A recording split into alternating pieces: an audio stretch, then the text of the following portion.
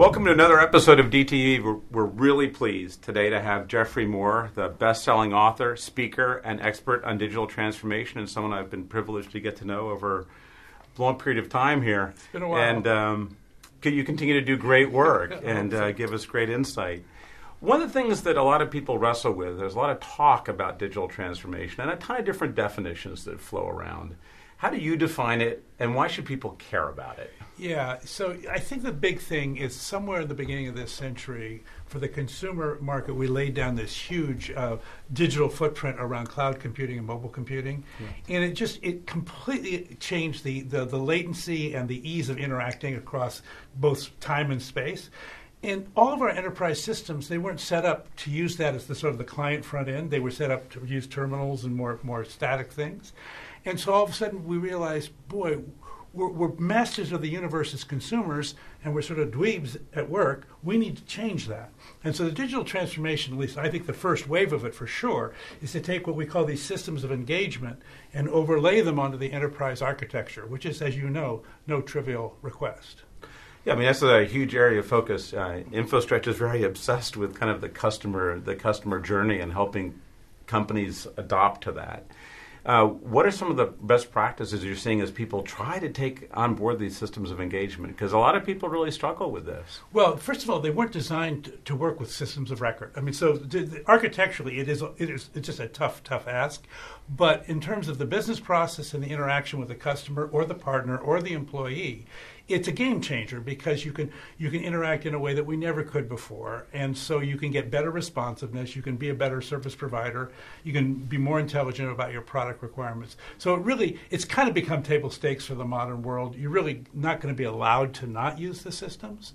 And so once you do that, then you start to say, well, gosh, if I have these systems, shouldn't I re-engineer my processes to reflect more of what they're capable of doing? And that's the second wave of digital transformation, which is not the IT part, but actually the operational re-engineering.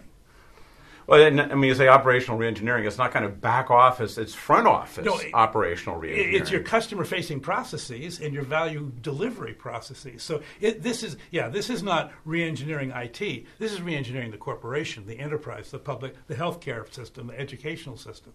Yeah. So it used to be that kind of technology was the province of the technologist and the CIO, and you'd go work out a very clever architecture and you'd have a long-term strategy, and it was kind of all done by technologists. And now all of a sudden, often it's a board-level conversation. Talk about that, because that's a big change in the world. Well, it sure is. The old IT, used to say was about the business. So it helped you record the business, it helped you think about it, analyze the business, but it wasn't the fabric of the business. Now it's the fabric of the business. So information technology and operational technology used to be fairly separate. Now they're interfused with each other.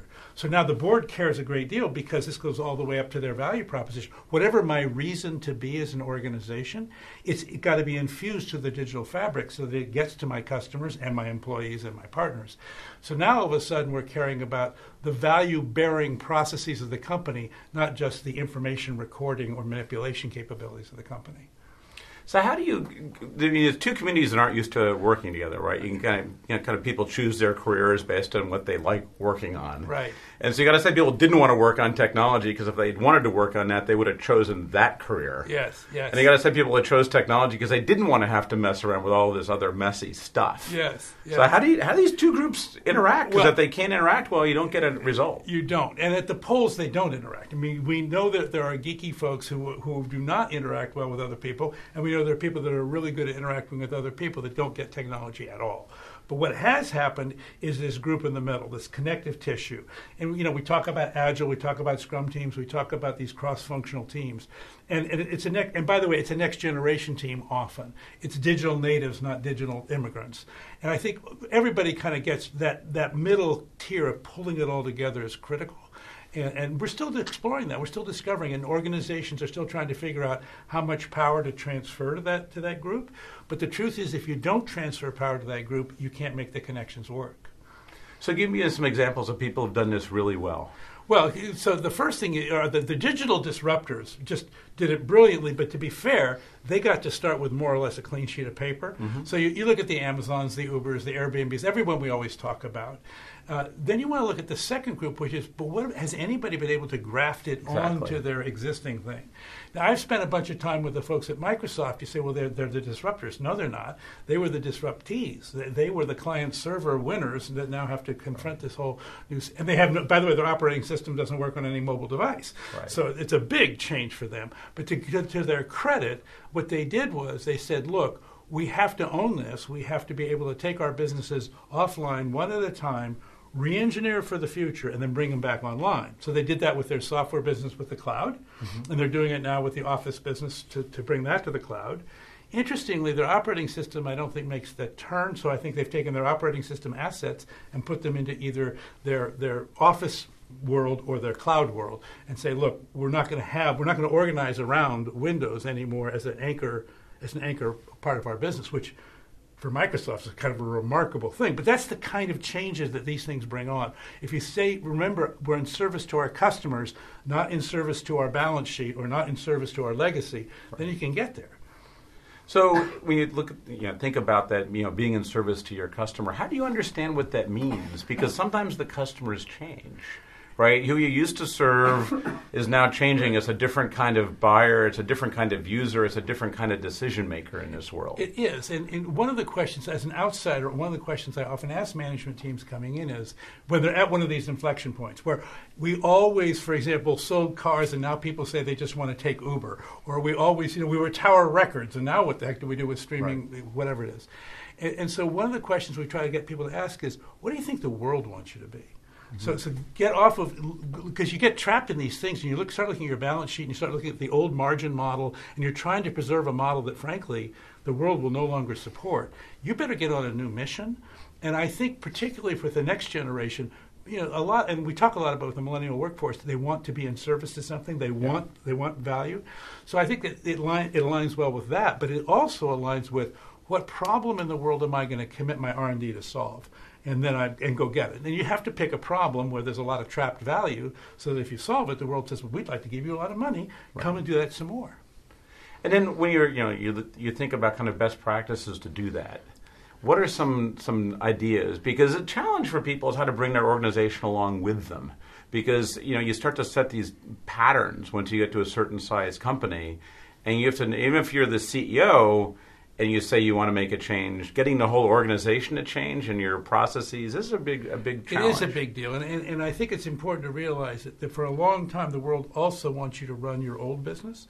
So we have this new book called Zone to Win, and we talk about these zones. And the performance zone is really focused on saying, look, you have a commitment to run an existing asset in relatively conventional ways the way you always have. And you have productivity cost center functions that support that. Over time, you're going to have to migrate those functions to the new paradigm, but not all overnight. And so we talk about having an incubation zone where you're able to actually separate the new from the old, let the incubation zone develop its own best practices, not enslave it to the metrics of the performance zone, which right, people often do, and then when you scale it, bring it back into the performance zone, and that, of course, that scaling, we call it the transformation itself. That's a place where the CEO has to be a great leader because it stresses every system in the company. I mean, you're kind of the first book I got to know of yours was Crossing the Chasm. And there is this interesting moment about how do you get things across the chasm. And that's what I kind of hear echoes of that in this. So Crossing the Chasm was all about, look, the early adopters believe what you believe. They're on your side. Yep. They're working with you. But everybody else is kind of going, what's in it for me? Right. And by the way, you look pretty new, and I'm not sure you're going to even be here. So that hesitation. So in the Zone to Win thing, or in any of this new digital transformation, it's the same problem, except Crossing the Chasm was written for the point of view of a startup. So they had no place else to go. Right. I mean, you were either going to die in the chasm or get out, right? But if you're a large company, you can get halfway into these things and say, hey, I don't like this one as well. I'm going to start it over again. You weaken your company every time you do that. But you can do it 2 or 3 or 4 or 5 or 6 times, and then eventually you have hollowed out your company. And that, unfortunately, is the common track record. I have this image, by the way, of someone riding up to a chasm on a horse and then getting to the edge and just pulling the reins back and saying, on second thought, we're not going to make this leap. Exactly. And and to be fair, so you say, well, can I walk around the chasm? Right. Do you have any plane flights over the chasm? And the truth is, there are ways you can compromise with digital disruption. You don't get the full value of it, but you can live to fight another day. And so sometimes management teams have to acknowledge, look, our team with these investors in this situation with our commitments, we're probably not teed up to do a full-on, sort of heads down digital transformation. So at least what we ought to do is say, okay, well, so what are some no regrets moves we can make right now, and how can we increment? Eventually, you're going to have to confront it, but now is not always the best time. Yeah, one of the challenges that we sometimes see when we work with our customers at InfoStretch is this challenge that you as a company might be all bought into this, but you're going into an ecosystem, especially if you're into healthcare, financial services, where there's a web of other parties that you interact with, and how to make sure those incentives are all aligned. It's really important. Those two are not coincidentally regulated industries, right. And you could take the public sector in general as a third. So in all of those ones, I think mission is the force that you have to find a way to enlist. Yeah. Because at the end of the day, healthcare has a mission, and financial services has a mission, and certainly public sector has a mission, education has a mission. So if you can align with that, then I think you can get there. But it's a lot of reengineering, and we have this anxiety that we have to. These regulations are here for a reason, and so we can't be cavalier with them. We can't be I'll just be agile. In 2008, we have an agile financial moment, right? So you have to be careful. But I think if you do think about the mission, I think that really does help. So there's an interesting, to build on that whole notion of mission. There's this idea that if you want to kind of bring people along, you got to kind of find a unifying principle and then work back to your current separation and break. Yeah. My experience with these changes, it's interesting spending time with cultures. I've seen two kinds of cultures that do better than others with digital transformation. One is driven by customer service, and they want to put themselves in service. The other is driven by fear of competitor. And so, but in either case, it's a force outside the company. What it's really hard to do is to go inside and try to align around internal things. There's not enough shared energy, so it's really important to anchor yourself to something outside the corporation. I'm very much biased toward anchoring toward customer. Sure. But there are very successful companies, Microsoft being a wonderful example, that really do anchor largely by virtue of competitor, and the competitor brings out their best qualities.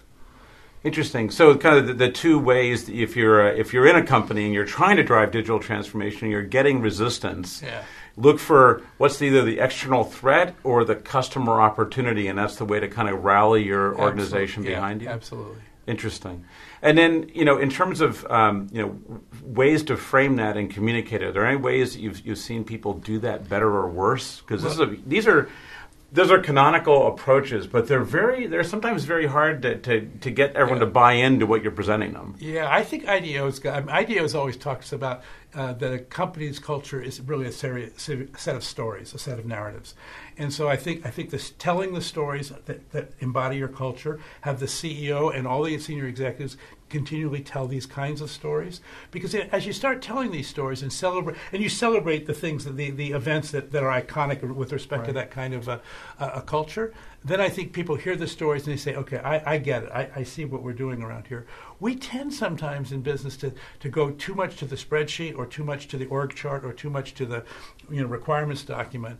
And we leave narrative out, but narrative is what enlists the heart. It's by the way, I'm an English major, as you might know, but it's what enlists the heart. And if you don't tell those stories, it's hard to get people to put in that extra effort and lean in and make it successful.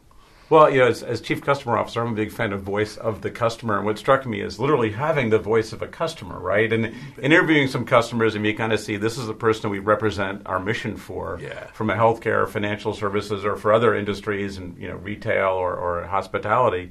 That can be a very galvanizing force for an organization. Especially if they tell a story. Right. And the story just somehow captures in that one story something that they really value that you've done. Yeah, because that'll go through your organization like wildfire. Well, look, this has been incredibly insightful. That's fun. And I always enjoy talking to you, and I always learn something more from every interaction. So I appreciate you taking time out of your day to come join us. If you are passionate about digital transformation and would like a chance to also be broadcast, please email us at dtv@infostretch.com. We look forward to having you and look forward to you continuing to view our great series of programs. Thank you very much.